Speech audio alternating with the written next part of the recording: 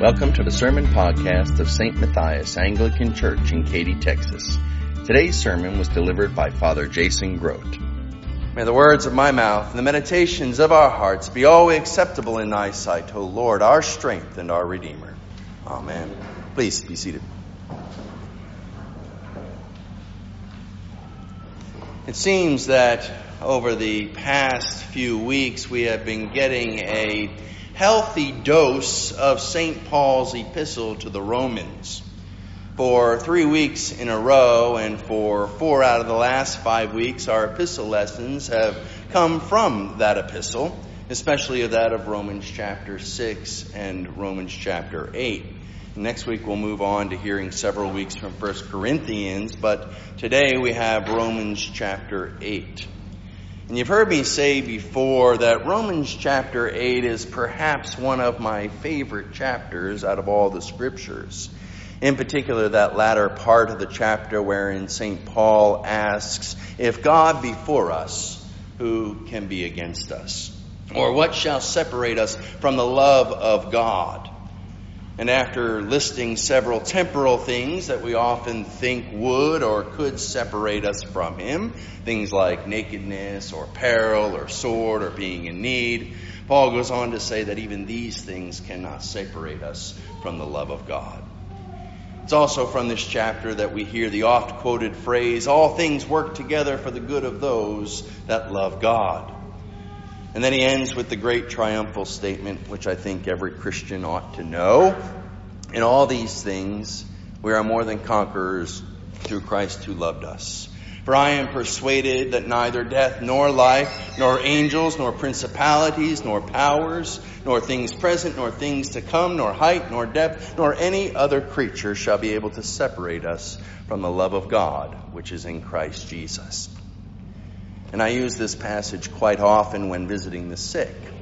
I often turn to it when I'm stressed out or when I'm facing some sort of struggle or trial.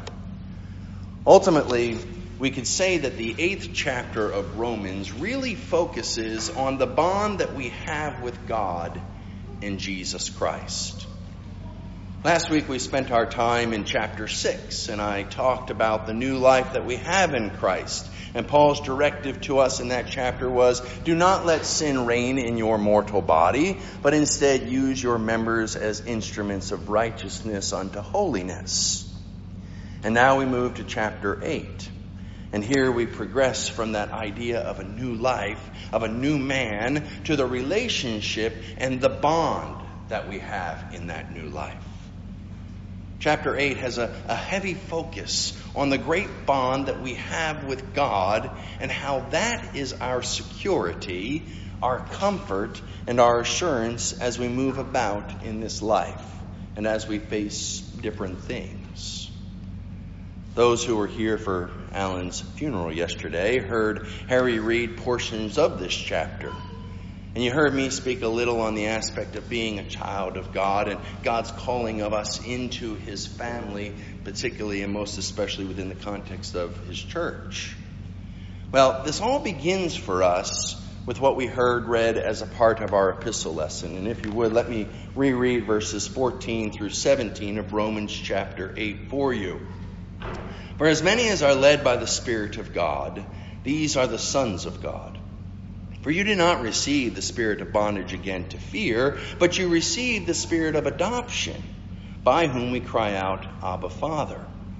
The Spirit himself bears witness with our spirit that we are the children of God, and if children, then heirs, heirs of God and joint heirs with Christ. Now, these words truly bring the Christian life away from that which may sort of seem to be theoretical and detached to something that's real life and concrete. And let me explain what I mean by that. In the Western way of approaching theology, we think in terms of legal aspects. Much of our theology is defined in the imagery and the ways of law. As an example, we consider the forensic aspects of justification. Now, don't let words like that make your mind wander off. If I remember correctly, I think we talked a little bit about this on the last week of Sunday school a couple of months ago. And what this means is a way of understanding the work of Jesus as a means of paying a penalty or punishment for breaking a law. God said to our original parents, Adam and Eve, "Don't eat of the tree of the knowledge of good and evil, for in the day that you do, you shall surely die." Well, we all know what happened. Man ate, man sinned. And therefore, the penalty of death was due. And there was no getting around that. God said it, it needed to be done. And every time man sins, he's breaking that law of God, and therefore a penalty and a punishment is due. As Paul said last week in our considerations, the wages of sin is death. Yet thankfully, God provided the only sacrifice in the perfect life of Christ. And it was only by his death that our sin could be atoned. So the understanding in this perspective is that God, as a judge, instead of throwing the book at us and locking us up and sentencing us to death, looks rather upon the sacrifice of Christ, who bore the punishment that we rightly deserve. And many have described it in that very way, as Jesus standing in a courtroom as our defense attorney and saying to the great judge, "Yes, Jason is guilty, but I have paid the penalty for him. Let him go free." And that is what is known in theological terms as justification, and also penal substitutionary atonement, if you want the real words for it. Christ satisfied the legal penalty of our sin upon the cross. He died that we might live, and we're justified in him. And by the way I described it, you can see why it's deemed to be considered forensic, or described and understood in legal terms. But yet perhaps greater even than that of the forensic justification is that further and deeper understanding which St. Paul presents to us today. It's not that we're simply set free from a penalty, but rather that we are actually embraced by God. That we are, as St. Paul says, adopted as the sons of God, and that we are made heirs of God and joint heirs with Christ. Some of you may have heard of J.I. Packer. He's a well-known Anglican author and scholar who's contributed to the work within the Anglican Church of North America, to which we belong. And if you use the ESV, or the English Standard Version of the Bible, he served as a general editor for that. Anyways, J.I. Packer wrote this in his famous book, Knowing God.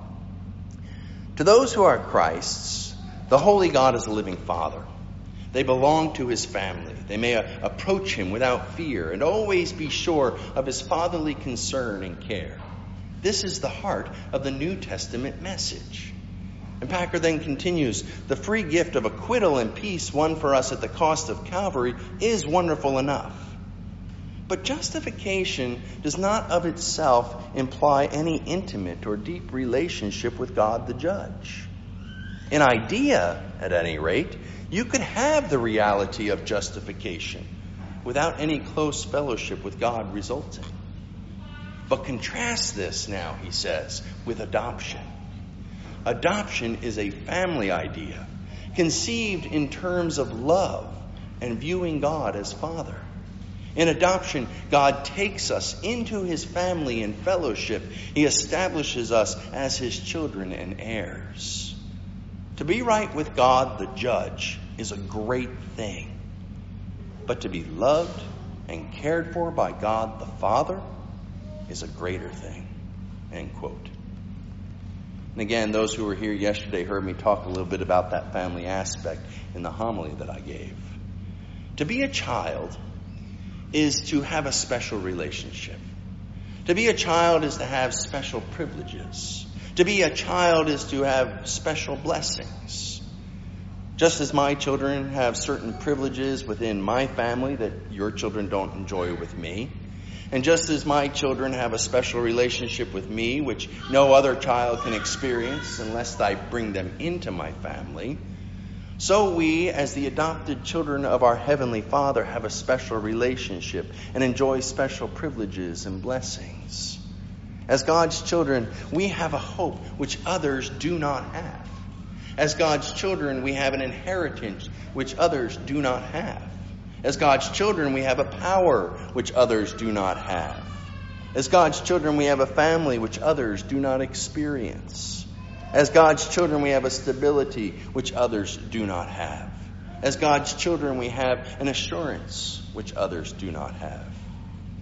And this is St. Paul's point of saying in our epistle lesson that we can come unto God saying, Abba, Father. That is not the approach one takes with a great and terrible judge. It's not the approach that one takes with a person of great stature.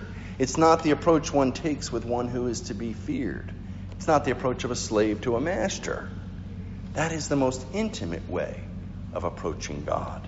It is the approach that only a son can take with his Father. It is the very way that Jesus approaches his Father in the Garden of Gethsemane when he prays. And friends, Paul says that we approach God the same way. Abba, Father. We're even taught by our Savior, when you pray, say, Our Father.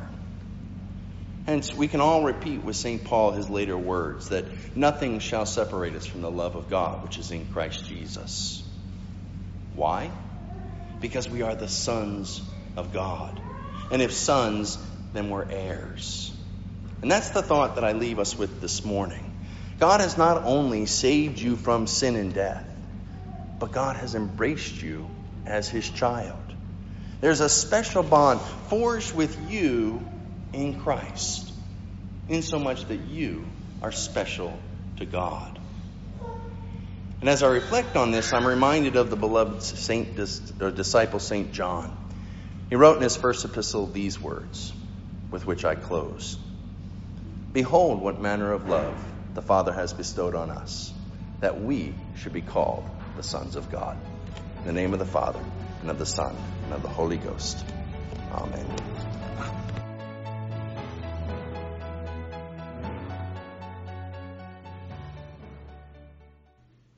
We pray that God's Spirit has spoken to you and blessed you today through this sermon. If you would like to learn more about St. Matthias Anglican Church, you can visit us on the web at www.stmkaty.org.